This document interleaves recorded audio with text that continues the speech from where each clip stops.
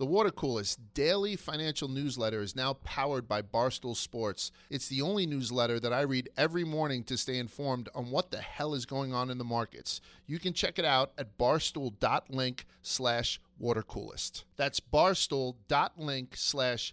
WATERCOOLEST.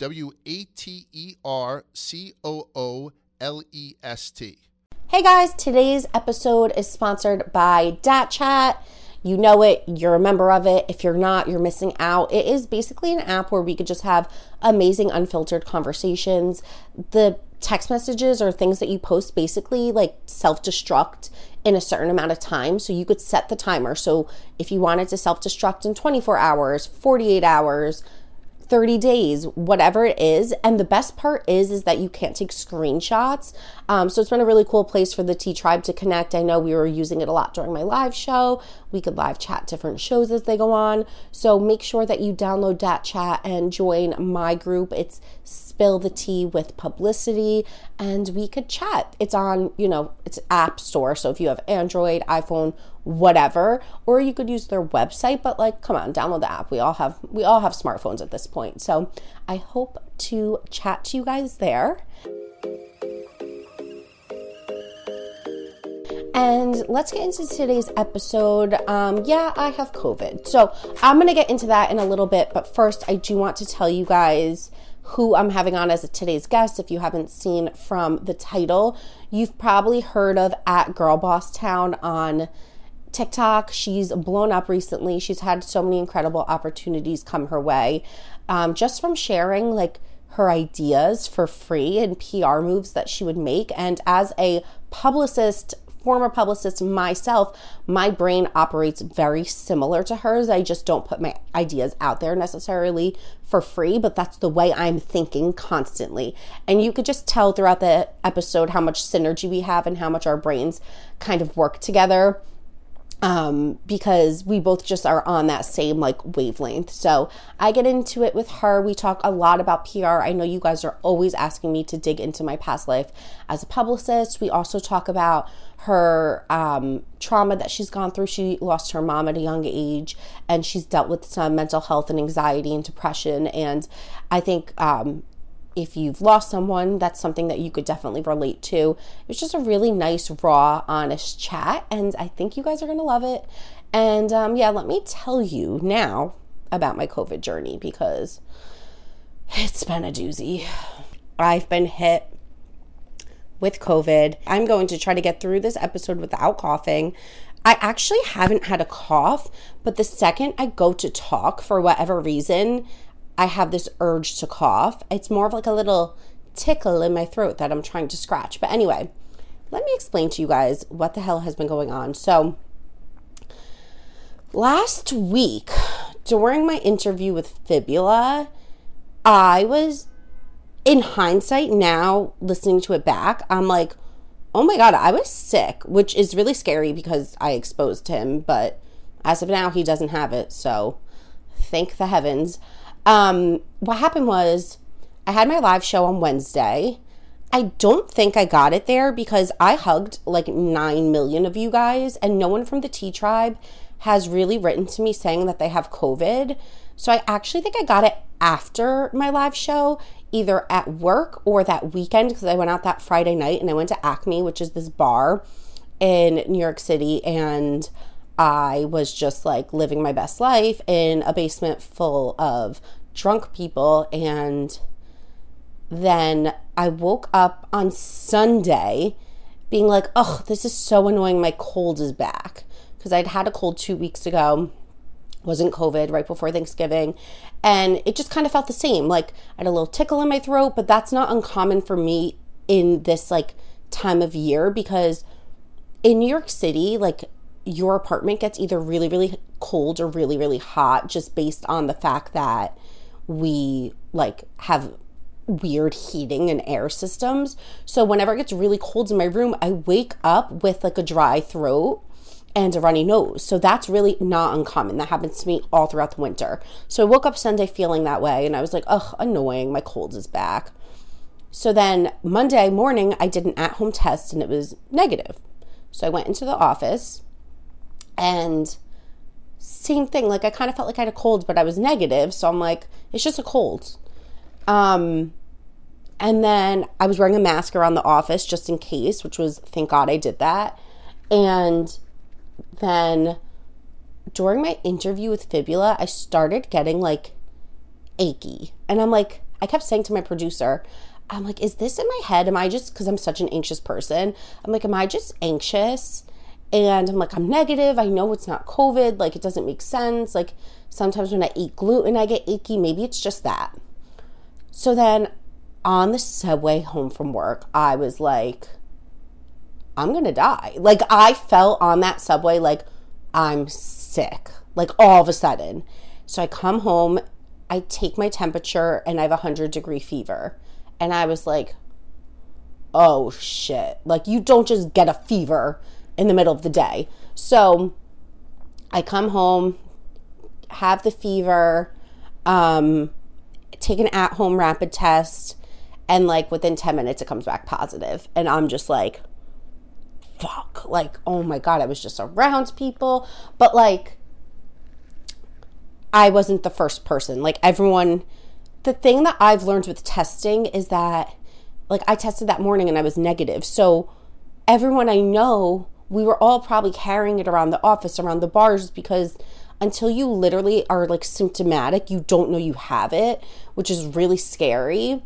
So anyway, it's just going through New York like a wildfire. Like, I know probably 40 people with it, friends, coworkers, friends of friends, friends of friends' family, people that went to weddings, people that went to bars. Like, it's just rampant around the city. Today is my day 7, and I feel better. It was really like a weird sickness because the first day was the worst when I had the fever. When I came home that night, I took, I'm not exaggerating, between 4 p.m. and 12:30 a.m., I took, I'm not exaggerating, 10 hot baths. Because when you're achy and you have a fever, the only thing I could do to get relief of my aches was take a hot bath. So I would take a bath, come out, lay in bed. Take a bath, come out, lay in bed. I took 10 baths. I'm not even kidding. And then once the fever broke later that night, then I was feeling better. But you would go through these weird ups and downs. So then, like, the next day I felt fine. Then the day after that I was congested. Then the day after that I was achy. Then the day after that I was fine. Then it's like you get a new symptom every day. So it's like really confusing. Right now I would say I'm just waking up with some congestion still. I feel like I have like TMI, but you guys should know. I feel like I have like mucus like in my head that I'm just waiting to blow the fuck out. Like, it's just stuck in my brain and I just need it to come out. Other than that, like, I feel better now. I'm just getting a little stir crazy. I have been stuck inside. I haven't even as much as like taking my trash out. Like, I am stuck in my apartment. I'm trying to be so courteous of other people. By Wednesday I could leave, which thank God I get to go home in time for Christmas. If you guys are quarantining away from your family, I really feel for you because that would really suck. This already kind of took away the holiday feel for me. Like, it doesn't even feel like it's the holidays. So I really feel for you if you're stuck alone from your family. And I just hope everyone's staying safe out there. I was double vaccinated. I hadn't gotten my booster yet. I kept putting it off. And who's to say if I had my booster, if I'd be sick right now or not? I don't know, because people with their booster still are getting sick. But in a few months when I'm cleared, I will just move ahead and get my booster. So yeah, I hope everyone else is okay out there. I know a million of you have it because everyone's been DMing me saying that they're on like the same day as me, or they also have symptoms, or whatever it may be. I'm really happy to hear though that symptoms overall have sounded pretty mild for everyone. But one of the funny things is, so I'm not one of those influencers that's going to lie to you guys. Like, I immediately took to my Facebook group to tell you guys, hey, I have COVID, just in case I did have it at my live show. I just wanted to be honest. And I took to TikTok, I took to Instagram, instantly told my bosses, like everything. And I did a video being like, well, guys, I got COVID. And guess what? Frickin' Inside Edition on CBS took my TikTok footage, put it in a segment, And now the entire world knows I have COVID. People were DMing me like, hey, I saw you on the news. I'm like, oh, excuse me? Like, I'm telling my followers. I'm not trying to tell the nation that I have COVID right now. I feel like they should have asked for my permission. Feels weird, but whatever. That just comes with, I guess, being a public person on TikTok. So, yeah, the whole world found out.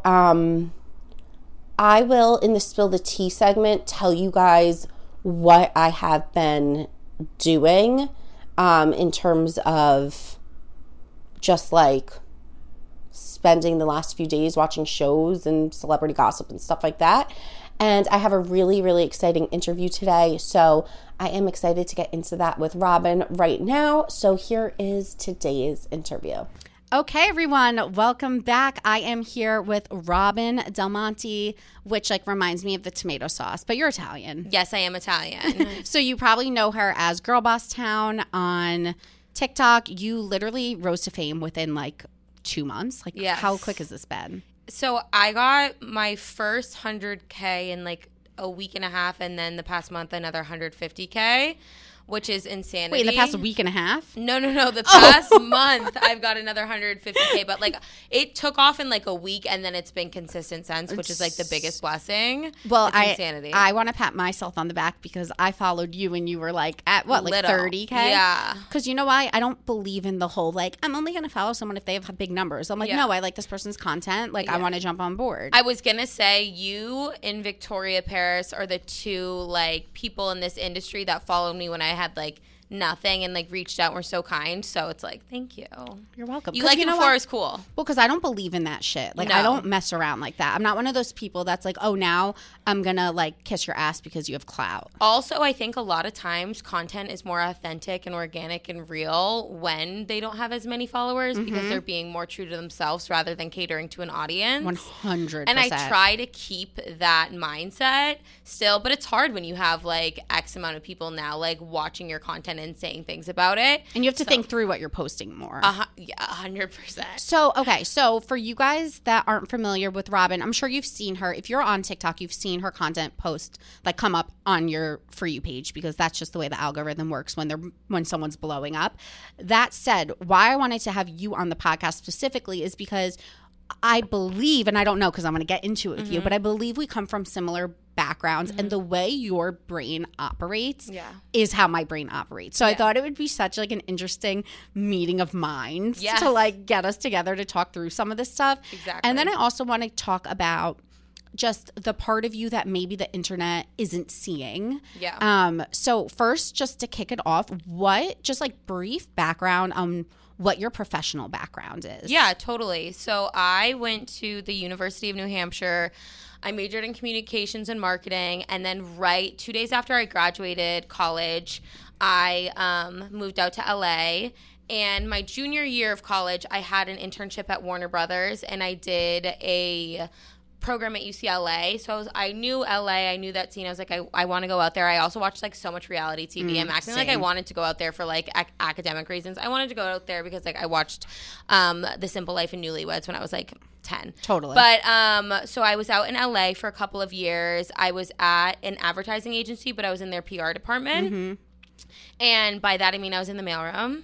And like stocking snacks and like printing labels and like doing stables, and then I was going to the club every single night. And like it was just I don't think I was ready for the type of opportunity that I had. And I thought like, oh, I'm gonna come in here and be able to use all my creative juices and like just like get going. Like I'm gonna do these commercials, I'm gonna do everything. But realistically, back in like 2016, that's not how things worked. You have to work your way up, which is, girl, I feel that. And, oh my God. My mind was kind of immature in a sense. Maybe that's not even the right word, but I was like, this is not what I thought it was going to be, like at all. Well, I think when you're a creative person, you don't want to work your way up because you're like, no, I have a better idea than my boss. Yeah. At least is how I felt. Yeah, totally. Are you kidding me? I was like, I can't be doing admin stuff when like we've got ideas to bring to the table right now. And I'm 27, which actually a lot of people don't know on TikTok. They're like, I thought you were 21. I'm like, girl, it's Botox.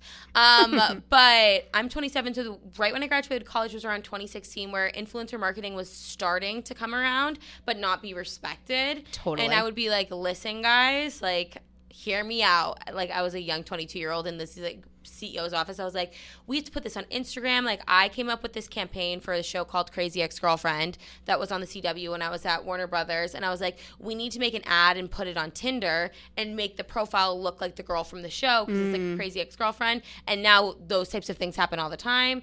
But I was putting out these ideas, but people didn't know the longevity of social media and influencers. Which was fine, but I became frustrated and, like, less creative. And then something happened with my family where I ended up having to move back home to Boston after 2 years in LA. And then I was at, like, insurance companies, medical companies doing, like, 9-to-5 marketing. And I was like, this not fulfilled. Sucks. Yeah. Yeah, it was horrible. And it actually makes you depressed in a sense as a creative person because it's like you have all of these ideas and then you're also comparing yourself to people on the internet who are influencers, who are getting these creative opportunities. And you know you could do it. Exactly. And yes. better. And that might sound cocky, but I was like, I can do this. Like, I can do this. So then me and my best friend from LA, she moved home to Boston as well. We started a podcast / pop culture Instagram called Girl Boss Town. We did that for around 2 years, and then she ended up going another career path, and it was just me. Led to the pandemic. In the pandemic, I had like a mental breakdown. I mean, said by every single person in the country. But I was like, I do not want to do a 9-to-5 for the rest of my life. And I was privileged enough to have the opportunity to like leave my 9-to-5. And I was like, I'm going to go to esthetician school. I love beauty. I love skincare.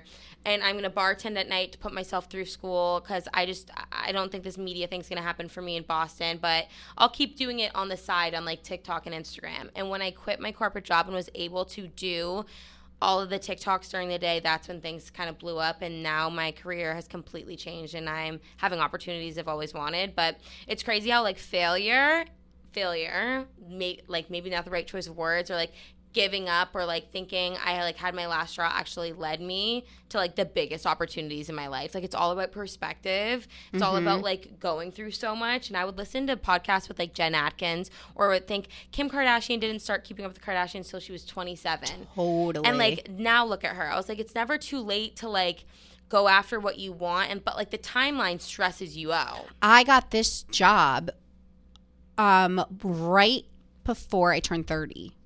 So it just goes to show, like, I totally agree. The timeline. Also, I knew your story was going to remind me of my own because, so since I am 3 years older than you, I was at my like third PR job when that pivotal time you're talking about in 2016 when influencers started becoming a thing. Yeah. And I think every like publicist or communications or marketing person knows when that switch happened and you just felt this major shift in the industry. Like things are going to be different from here on out. 100%. And it's also when like Netflix and Hulu started making original content. So it's like the movies and the actresses, like what used to be like so prestigious in Hollywood, it started to switch a little bit. And some people didn't want to ride the new wave and some people did. Like back in the day, remember like Full Screen, like companies that really started to like embody what it was going to be, like got ahead of it. I was like, see, I want to be doing that. But even like, I'm sure you can relate, like I would apply to so many jobs. I graduated college, I had good experience, but still it's like just applying with your resume is not good enough anymore. Like, oh, but I would go the extra mile though, and that's what you need to do. And that's what people always, I always tell people now. It's like that, it's so safe. People are like, what should I do if I want to get into like PR, marketing, communications, anything like that? I'm like, do not send your resume in like the normal way. Like you have to be creative. If you want a creative job, show them in a creative way. People like always ask me like how to get jobs here. And the truth is every single person that's ever been hired here has gotten hired because they did something weird or they stood out or it was like just like a chance. Like I don't even know how to describe it. We're not the type of company where it's like, oh, apply on LinkedIn. Like that probably really like rarely happens for our positions here. Yeah. And I totally agree. My biggest piece of advice I always give to people from like career wise is like stay on it and don't be scared to message the person at the top. Like I think so many people are intimidated by like befriending like a CEO of a company on LinkedIn or whatever. I'm like, no, people in charge respect people that take chances. Yeah. for opportunities. I mean, even just like looking at my content when I started like calling brands out of like what they could be doing differently, like that not only some people be afraid to do that, but like that got me in the door with these people. 100%. And, like, They built respect you. relationships. Yeah, because if you call people out on, and I think Barstool CEO was listening to a podcast once, and she was saying somebody like made a mistake by being like, oh, like if I got this job, it'd be so good for me, me. And she's like, okay, that's amazing, but like, how would it be good for us if you got the job? You know what I mean? And like, that's how you have to like angle it. Yeah. Oh my God. I always say that because whenever I give like advice on how to pitch, I'm like, you have to be very clear about like, this is what I could do for you, and this is how you could gain XYZ from me. Yeah, 100%. Because, like, you need to add value to everything you do. Because obviously you getting a job at a place would benefit you, but, like, how is it going to benefit the company? Yeah, like, duh, a job benefits anyone. We all want money. We all want a salary and a career. No, 100%. So have you always, from a young age, been super career-oriented? In a sense, yes, but not traditionally. Like, I was absolutely obsessed with Oprah. It was almost unhealthy. My mom had to write a letter to my bus driver so that they could drop me off at the house, because if I missed the theme song, like, I would have a conniption. Wait, I'm dying. Because it started at, like, 3, and, like, it would take me, like, 5 minutes to walk home. If they dropped me off, I could watch the theme song. I was obsessed. So then Oprah ended up coming to, I'm from Nashville, New Hampshire, during Obama's first campaign trail. Oprah like was on the campaign trail with him, and I went and I was fangirling like it was like the Beatles, sobbing in the crowd, and the press box saw me, pulled me in. I met both of the Obamas before they were president. Were you dying? No, I was 11. Yeah. They weren't the president yet. I was like, nice to meet you, like, nice to meet you. You're like, but where's Oprah? And then I met Oprah, and I was sobbing and hugging her. I was like, I'm going to be you when I grow up. Like, I'm going to be you. I love you. And I was like, can I have your autograph? And her security was like, no. And she's like, I can sign what I want. And she gave me her autograph. Wow, I have it. Good for her. Yeah, I have it in my room now. But like from that day on, I was like, you have to frame it. Yeah, of course. I was like, I'm going to be a storyteller. Like, I'm going to be like Oprah. Like, I'm going to be a storyteller. But I don't know what that's going to look like. So after college, when I did the UCLA thing with Warner Brothers, I started doing like, do I get into like script television or movies, or like do I go into broadcasting? Like, I didn't know in which way I could use my storytelling to like make it a career, but I knew that's what I wanted to do. Okay, you want to know what's so funny? And by the time this comes out, I have had my live show, so I could say it, because otherwise I wouldn't want to tease it. But I'm doing a live show, and my like opening monologue is a lot about how growing up, I knew I wanted to be on stage, and I'm using the stage kind of as a metaphor for like in the spotlight, but I'm like, but I can't sing. But I can't dance. I'm kind of average at everything. It's like, okay, so what can I do? I could talk and I could story tell. And it's exactly what you're saying. It's like sometimes I have this thing in me where I want to, on a public scale, reach people. But if you're not a pop star or a dancer, you're like, but how do I get there? But when you have that desire, you find a way, whether it be through hosting or TikTok or a podcast.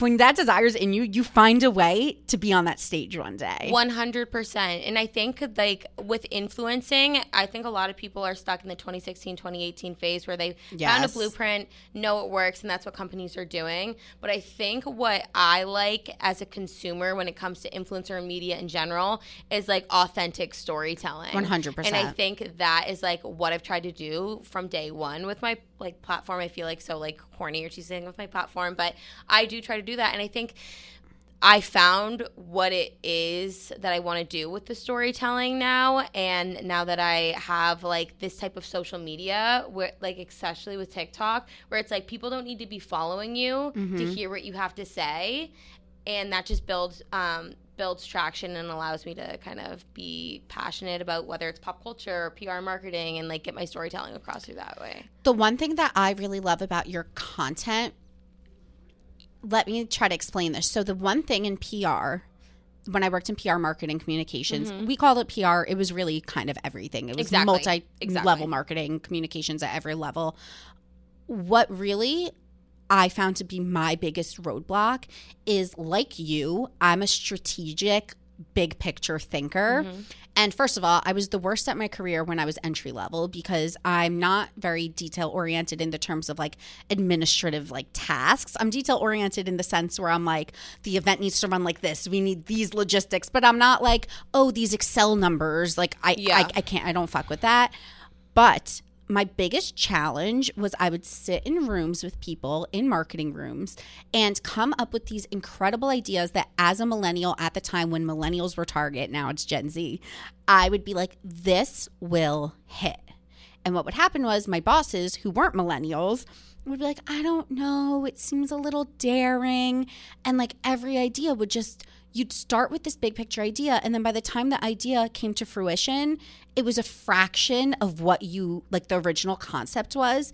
But what I love about what you're doing is you're cutting out the middlemen. Like, so I used to go to my boss and then my boss would water it down and then my boss would show it to the client and then they'd water it down even more. Mm-hmm. But what you did was you just put the big idea out there and the companies are hearing the non-watered down version. Yeah. So that's why I think it's hitting for them because they're like, oh my God, this is so out of the box. Like, we need to listen to what she's saying. Yeah. And a lot of the times people are saying like, oh, it's just a play on words, or like, oh, that's simple. Like, I did one for The Way, like the hair products, and their team is incredible. They're so sweet. And people are like, it's just a play on words, like what she's saying. Like, it's so easy. It's so simple.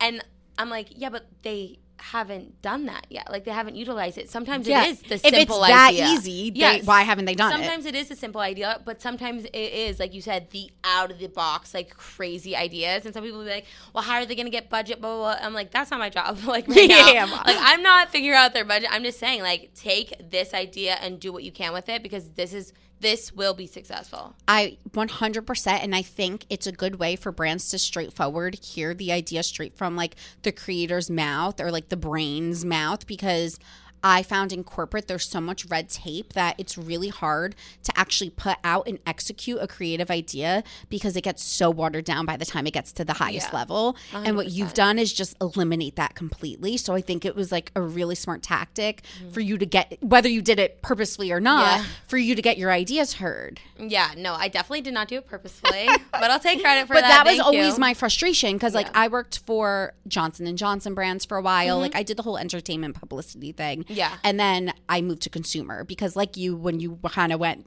to doing like, what did you say you did when you went to Boston? Like insurance. Like insurance and like medical. Like I kind of switched too. At one point, even though I was still in PR, I went more to like the non-sexy side of it. Yeah. And like that's when I was just like, these companies have such big budgets, but like they're not taking chances. Like they're not doing things to be new and fresh, and they're not going to stay relevant if they keep doing the thing that they did 30 years ago. That's just not the way of the world anymore. And then even kind of goes back to what I was saying with some influencers. It's like a lot of people have a successful formula and blueprint, so they try to continue to replicate that. Totally. But then it's like you see somebody who does the opposite of that, and that's what's blowing up right now. So you should be like, like maybe if this is successful and this is mediocre, like let's do something different.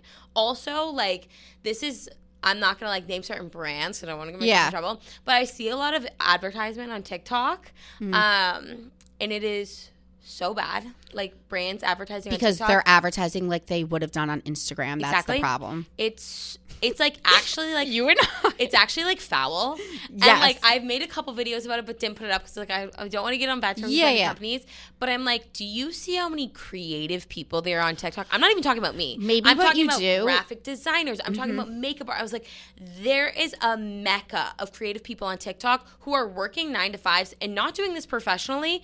If I was a major brand, I would hire these people to do the TikTok advertisements because maybe they don't understand how it works, but those people do. Well, can I tell you the issues? So as someone who came from the influencer space pre-TikTok, what we did as Instagrammers, like me and every influencer I know in New York City and LA and everywhere, was we created these perfectly curated profiles because what brands were looking for, and I know this also from being on the PR side, when I would scout influencers for campaigns, they would be like, oh, I don't like the aesthetic of their profile. Oh, they have alcohol in that image and we don't want to work with people that are drinking. So we as influencers created these perfect images of what the perfect Instagram profile looks like, because the more perfect your profile looks, the more money you're going to get from brand collaborations. So what happened was when TikTok popped off, all of these Instagram girls that tried to make it on TikTok brought the same tactics over to TikTok, and their profiles aren't growing and they're not seeing results because it's too curated. And the thing about TikTok that's amazing is that it's the wild, wild west. And the more freaking absurd you are, the better your content does and the more authentic it is. Exactly. And I mean, even like people like at Barstool, like Brianna Chicken Fry, like people who are like the opposite of what the typical influencer would be are like popping off. And that's not to say like you need to be like doing like dangerous, crazy things, but like be yourself, and like I think being niche is extremely smart too with TikTok, because you can be yourself and like be out there, be crazy, but if you have like a little thing about you that's kind of niche that like nobody's doing, like that is what picks up. So you need to like walk this fine line of like doing what's trending but differently, but having a niche but being yourself. It's a complicated formula, but like once you find your stride, like I think really anybody could be successful with doing it. I 100% agree. I think TikTok is the number one marketing tool I've ever seen. No, it's absolutely insane. And even just like I made a video after 4 weeks of kind of blowing up on TikTok. I'm like, I made literally all of my dreams come true. Like these brands in a month. These brands that I'm going to be working with and these relationships that I've built, I did this from my couch in 4 weeks, and I've been trying to do it for 27 years. I want to clip that and put that all over social media, because that is exactly what I tell people. People come to me for advice that are not even millennials. They're like, what's next? Boomers or whatever. And they're like, what do I do to market my business? And I'm like, TikTok. And they're like, no, but like that's for kids. I'm like, no, you don't understand. I've never seen a marketing tool like TikTok in my entire like 10 years of having internships and being in the industry. It is so insane. Okay, one thing I want to ask you, and then we'll get into the more personal life stuff, and not to put you on the spot. Yeah, no. But what do you think about my brand? And like, do you think I could be doing something else that I'm not doing? Or like, what do you see when you look at my brand? So I made like a couple videos for people at Barstool when it comes to like things that they could be doing with their job here and their brand in general. I love when you do the Kardashian, what is it? You're like, not a connoisseur. It's like, what is it? Which ones? When I do, because I do comment on the Kardashians. No, but you like at one point you were like being like a news person like for the Kardashians. Yes. I forget what it was called. Like you called it something. Okay, so when I first started on TikTok, I was the first. I will confidently say this. I'm 90% positive. I was the first person on TikTok doing entertainment news. I swear, in March 2020, middle of the pandemic, and it wasn't taking off because it was like the age of the dancing on TikTok. It was when Addison was blowing up and Charlie was blowing up. And who are they? And it like was not blowing up. And then I got a little because I've always done celeb tea. And then I kind of stopped. And then other people came on the scene and did it better than me, which I'm not nervous to say. Like they were more concise.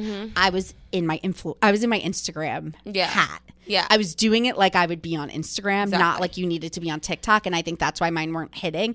And I'm like, had I just stuck with that from the beginning? So I think something that you should do, I just came up with this like in my brain, is like I think you should have tea time here and pull in boys that work here and sit and have tea with them and try to explain to them one thing that's going on in pop culture. I love that. Like they wouldn't understand and have their comments on it. Totally. I also think that if I worked here at Barstool, like I would like utilize the office and the people in the office, which a lot of people do like super successfully, but even like doing it like when people are walking in, like a news commentator, be like, what are your thoughts on Kim Kardashian, blah blah blah, like on the street, like you know how people do those street interviews, but like the man downstairs on the street when people are like walking in, I would like utilize, because a lot of times we can report on pop culture and everybody loves that and like those always pop off, but I love when people like educate people who like aren't informed on pop culture and like get those like funny bits, but you're also still talking about like what you like and want to do. So it's so funny because like obviously I'm so strategic because you know like we said, we do everything, we think about big picture.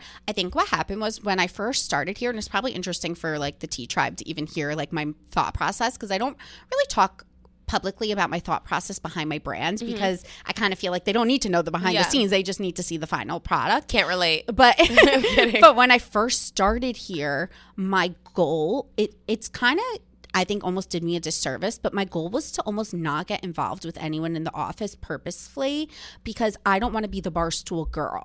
When I eventually leave here, which I hope isn't anytime soon, I hope that I could be known for myself outside of Barstool. So I purposely almost didn't collaborate with that many people in the office because I was like, I want like the Tea Tribe and like Tea with Publicity to be its own like standalone brand. But now that I've been here almost coming up on a year, I'm like, okay, it wouldn't hurt me to like get more involved with people. Yeah, because you're saying you don't want to be the girl at Barstool, but right now you are the girl at Barstool. Well, so I would say like utilize it for what it is, but know that you're going to do something after. Totally. You know what I mean? But I think some people fall into that rut of just like when they leave here, it's like that's their whole identity. But I think those are more like the lifers, like the people that started their career here that have nothing outside of it. And like the thing is, like, it would still be like Tea with Publicity, but it would just be like you're using people almost as like audience members or like participants. I thought of doing, you know how Dave does the pizza reviews? Yeah. I thought of doing tea reviews and going to different spots around the city and like ordering different teas and like reviewing it. But I'm kind of also like, how many varieties of teas are there? But I like the idea. You could probably be surprised. Yeah. But I thought of like going to different like tea spots in the city and doing stuff like that. You definitely need to have like a tea party here, like a tea 100%. Party where like a high tea, a high tea with like the little sandwiches. That would be so funny to make. I think about like edibles too, like high tea. Oh my god, that's actually really funny. Yeah, just get high on an episode and and call it high spill tea. The tea. Yeah, you need to do that. That's funny. I wonder if they would approve that. We do have a show about getting high, but I think you can't use that like lingo, but we'll see. All right, I love that. Awesome. I want to get a little bit before we end up like close everything out. I could talk shop with you like all day because I'm such a big brainstormer, so I love like another creative mind. But you mentioned that you moved home because something was going on with your family, and I want to dig into a little bit more who you are. And like I think your social media presence is like very self-deprecating, and like you even like I don't want to say you make light of it, but like you acknowledge the fact that your mom's passed and you almost like you're like, hey, I'm that girl that like lost her mom. Like I think you're Sad Mom's Club. Yes, like you cope with your sadness with humor. Comedy, and I want to know, because we talk a lot about mental health here, like what's your relationship like with your mental health? Like, are you anxious? Have you had depression? Like, tell me everything. So I grew up in a household. My parents were divorced, like even before I was born, but they had a super healthy relationship. So none of my mental health like struggles really happened from that. But growing up, my household, like it was stable but unstable in a lot of ways. And then my mom ended up getting sick, had a brain aneurysm when I was 15, got cancer when I was 20. Her cancer, like they said. So the aneurysm was separate from the cancer? Yeah. Oh, wow. So she had an aneurysm when I was 16, and I lived with my mom full time, and my dad is like a part of my life, but like I was with my mom full time, and then she was in the hospital for like 6 months, and I was like 15, 16 years old. I spent a lot of time with my boyfriends. I kind of just like the time where you need like a mom the most is kind of when I got and stability and routine. It kind of all got like ripped away from me. So I had to find that in my friends and in my boyfriend and at the time, and that creates like unhealthy relationships with the things that are supposed to like give you these healthy relationships. You're almost like taking your problems out on the wrong people. Exactly. And depending on like a guy or my friends at like 15, 16 years old to give me stability when they're like, bro, like I'm just trying to like drink 40s in a basement. Like this is, you know what I mean? This is too much. Yeah. This is too much. But then my mom ended up passing away when I was 20. She had cancer for like 6-7 months. They said it completely went away. And then she woke up one day and was paralyzed from the neck down and died 7 days later. So it was like she got cancer, sad. They told me it was cured, happy, and then unexpectedly waking up paralyzed and then passed away. I mean, that's very traumatic. It was very traumatic. I got diagnosed with like PTSD from like mostly medical PTSD. Like I can barely walk into like a doctor's office now. That makes sense. And then with like anxiety and depression. everything. And then after my mom died when I was 20, I went back to school. And then I acted like everything was okay and fine. And then I went to LA right after I graduated. So I kind of pushed off my mom passing away because the grief. When you're at school, it's like, oh, my mom could still be at home. And then when I was in LA, I was like, oh, my mom could still be at home. But like, she's not. But like, I'm not like recognizing. Yeah, like if you don't have to go back to your house, Exactly. you don't have to confront it. I totally get that. And then when I moved home from LA, for another family medical reason, it all kind of came down on me. And I was like, oh my God, like I need to handle this. And I was coping with it in a very unhealthy way. A lot of that came out with eating issues, with binge eating and eating disorders. And that's kind of how I tried to have control on my life. So it was everything piling on top of each other. And then I found this organization called Experience Camps, which is a free 1-week summer camp for kids who have lost a loved one or sibling. And all the counselors, for most part, most of the counselors have as well. And it's just like a normal summer camp. But for 1 hour each day, we do. But for like adults? No, for kids. Like I was a counselor. Oh, you were a counselor. Okay. And all the counselors have gone through something similar. And then all of the kids have lost a parent or a sibling. And it's free for them. I do one in Georgia. And 1 hour a day, you work with grief counselors. And just being around kids who have gone through like what I went through and watching them speak about their grief and like work through their issues and like look at life still so beautifully, even though they have like such like horrible things going on, it like completely like changed me. And then having a community of people who have gone through something that I've gone through, because it's taboo, and like I think that's why I do like make comedy about it on TikTok, because it's awkward. Like when I'm on a date and people are like, oh, what do your parents do? I'm like, oh well, like my mom is like dead, and they're like, I'm sorry, and I'm like, well, hopefully you had nothing to do with it. And then it's like this awkward, it's taboo. Like, yeah, it's taboo. And like something we learn at Experience Camps is like make talking about your grief like not awkward. Like these are stuff we need to talk about. It makes me feel comfortable when people are okay with talking about it. And having that community, it just like changed me for the better. I go to therapy, obviously, but I think that I cope with it with humor, but it also helps me kind of find other people who've been through what I went through, because when you see somebody online being like, oh yeah, like I can't do this because I have a dead mom, people are like, oh my God, that's so sad. But then the people are like, oh, I get that, because like that's how I cope with it too. It makes me feel closer with the people who can relate. And for me, like I'm going to talk about like my mental health, my mom, the things that I've gone through in my life, because that's how I go through it. And like I hope by talking about it, people will feel comfortable talking about it with me. Totally. But when it comes to being like self-deprecating, like it's in my nature, but that's not, I don't want people to think that like because they see that on TikTok, like I'm okay 24/7. Like there are days where I don't think it comes off like that at all. Yeah. There'll be days where I'm in a grocery store and I like smell a perfume that's like my mom's, and like, I'll like sob at the grocery store. Yeah. And like there's sometimes, obviously now I'm talking with you about it, it's completely fine, but some days like I'll talk about it and I'll like break down even though it's been 7 years. But I think that just for me, like going through what I went through, finding a community and finding like your people, like I think that's what helps the most. I've had some friends who have lost moms, and like I'm gonna tell them about that camp, because I think that is such a great. Yeah. And NYC is a massive hub of experience camps. I'm gonna tell them. So like most of the events are here. And like a lot of the brands and things that I'm working with and getting involved with, I always like talk about experience camps as well, because it is such a good organization to get a part of. I don't know if I would like saying I don't know if I would be here if it wasn't for it. I wouldn't be here mentally. Yes. Where I'm at mentally without it. It like changed my life. It is so incredible. Do you have a hard time, like, I know some of my friends deal with now that it's like, especially the holidays, they're like, oh, every holiday movie I put on, there's like a dead parent or a dead, like, does that stuff trigger you? Because it does make me feel for them, because they're like, I am trying to get through the holidays the best I can, and every freaking thing I put on is just like hitting me in the face with it all over again. Well, I always talk, I'm like, I don't know why Netflix hasn't given me a special, because like I have a dead mom, and every Netflix original movie has a dead mom. Every Disney movie, every Netflix, it's like insane. No, like literally in Netflix especially, like every like teen rom-com, there's a dead mom. That doesn't hurt for me to watch, because like I know it's just like a TV show or movie, but like the holidays in general are so hard.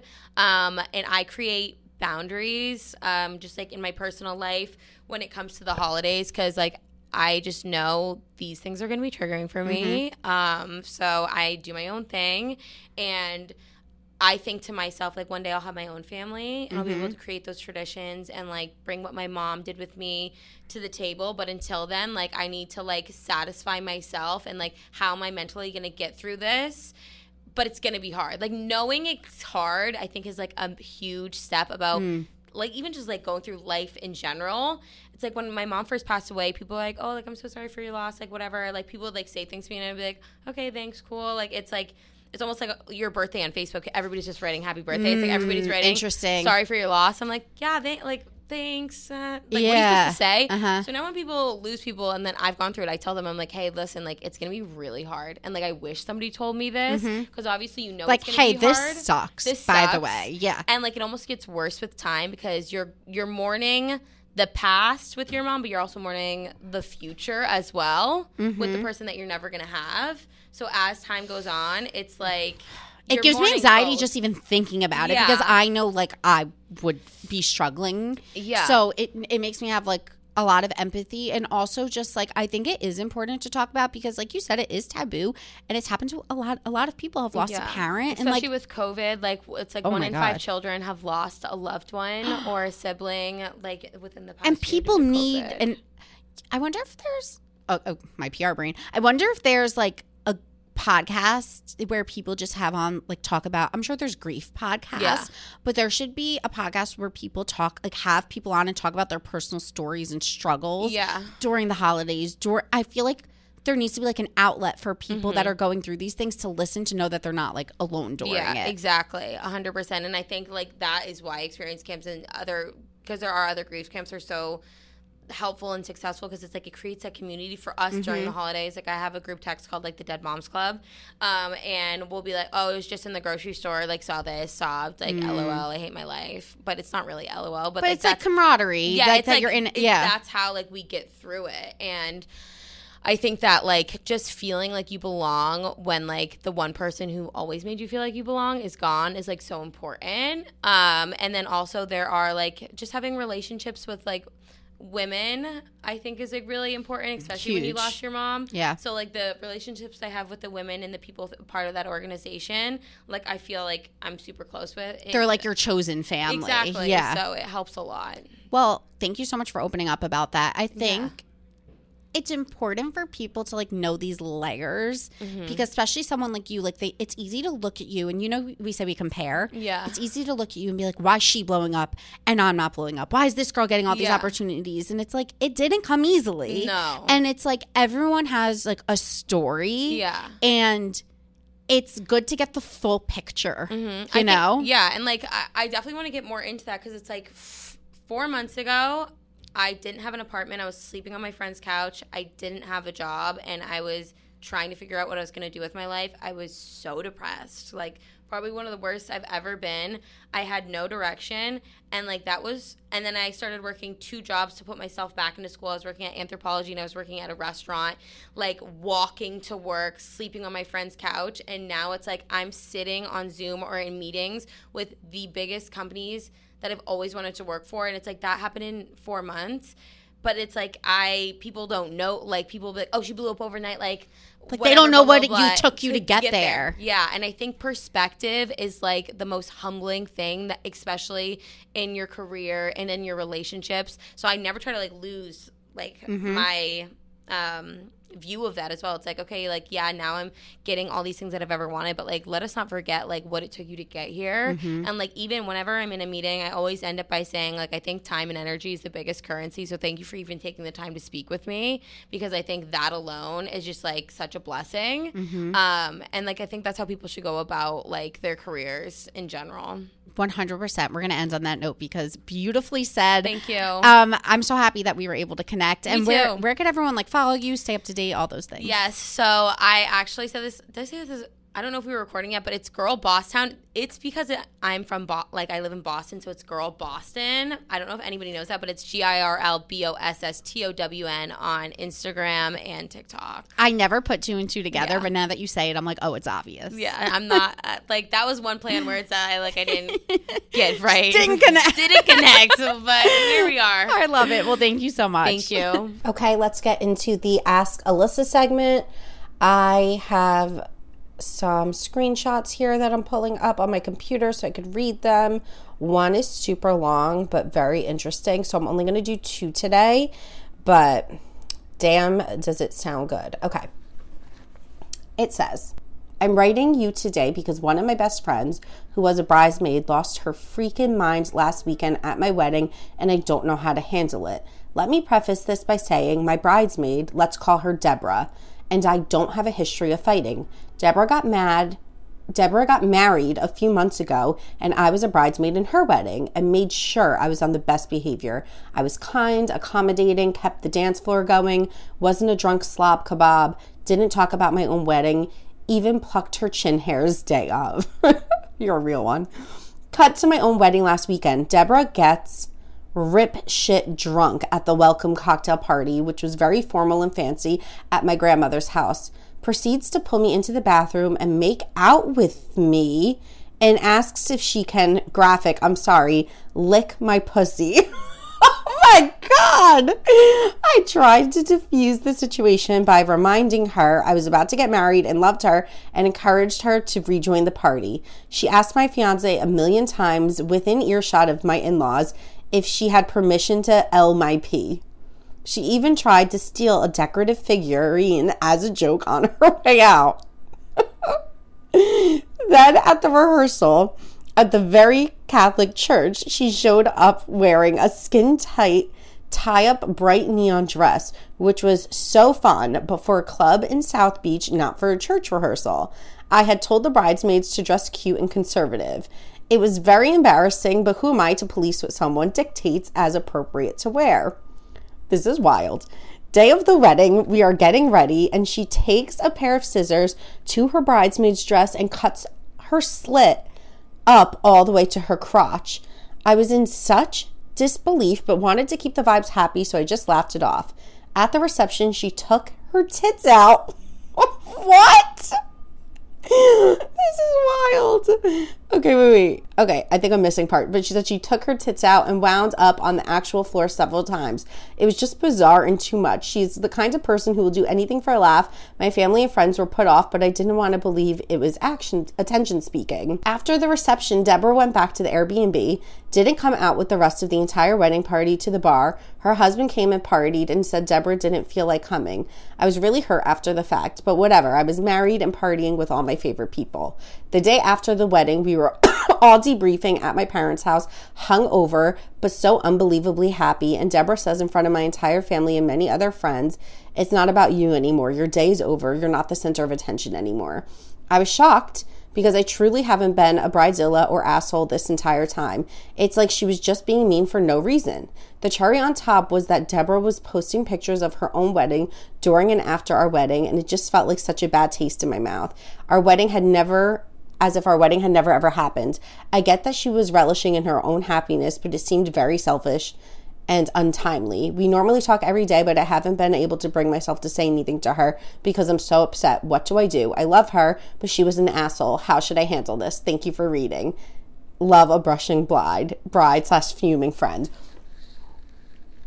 This girl is nuts. This girl is nuts. I know you're friends, but this girl is nuts. She is so jealous. She couldn't have the attention be on you for one of the happiest days in your entire life.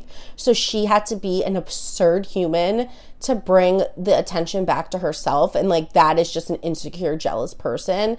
I think you 100% have to say something to her. Be like, hey, I'm being distant because of XYZ.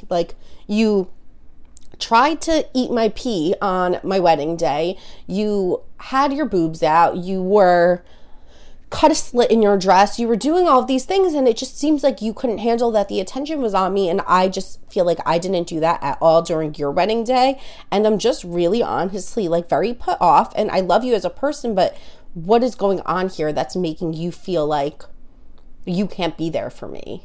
You honestly have to, like, straight up, people like this don't want to be called out on their shit, but this is fucking wild. Like, so weird. Sorry, I'm sipping my coffee. What a freak. I don't know. I don't like it. I don't like it at all. Next question. Hi, Alyssa. I need some advice. I've been with my boyfriend nearly 2 years now. We met at work. We work and live together. Recently, a guy from our company from another office started temporarily working in hours on my team, and we started talking, and now I find myself thinking about him and texting him all the time. I'm praying this is just an infatuation that will pass, but I don't know what to do. I have cheated on partners in the past, and before I got with my boyfriend, I told him I was poly. He is not and would never consider the option of an open relationship. What do I do?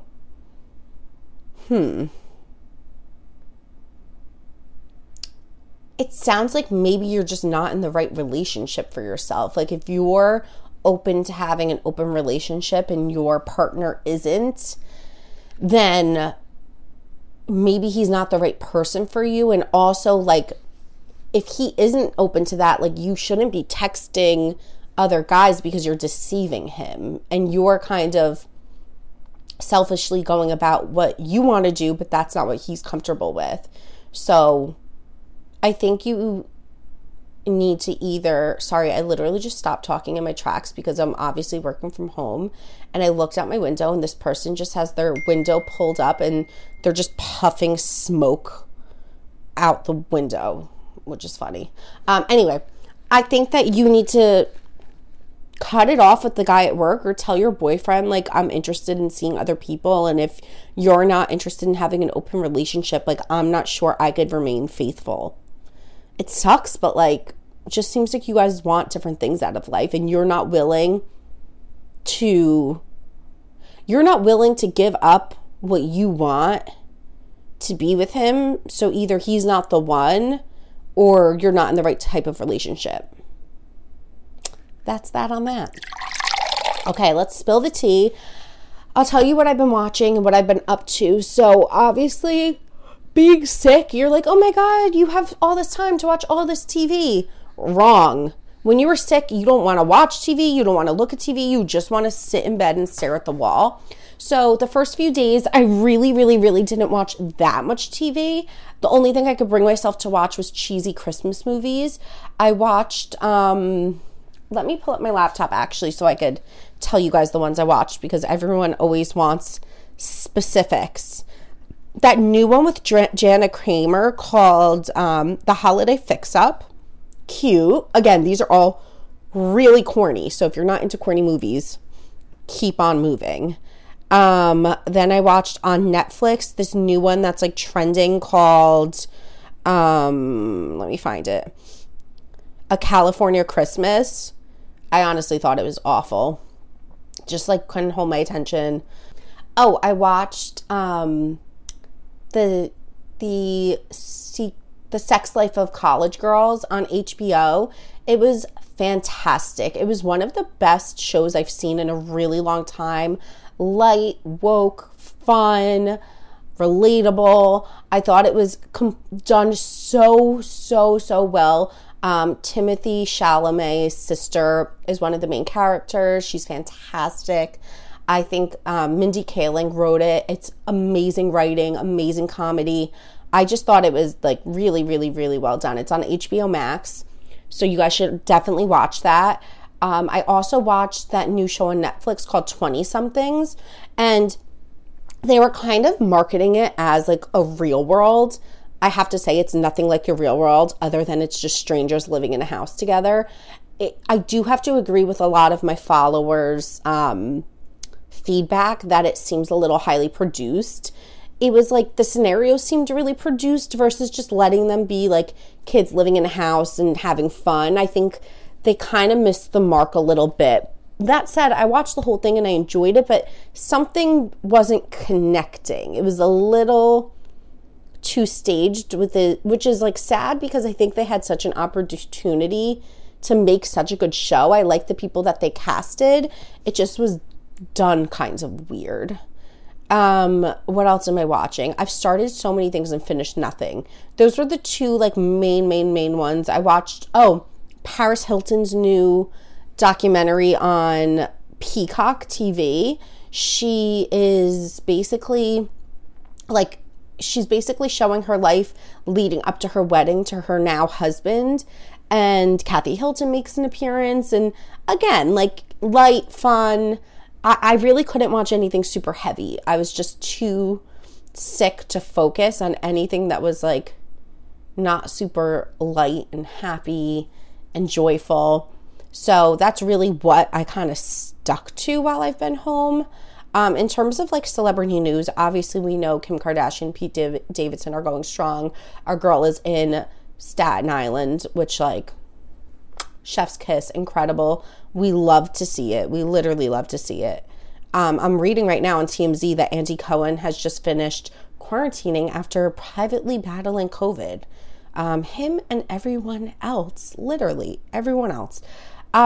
So yeah, that's it for this week's episode. I hope you enjoyed the interview with Robin. If you guys are new here, make sure you stick around by subscribing. I absolutely love talking to you guys each and every week, and I will be back next week with a little post-Christmas episode, and hopefully I'm feeling better. Love you.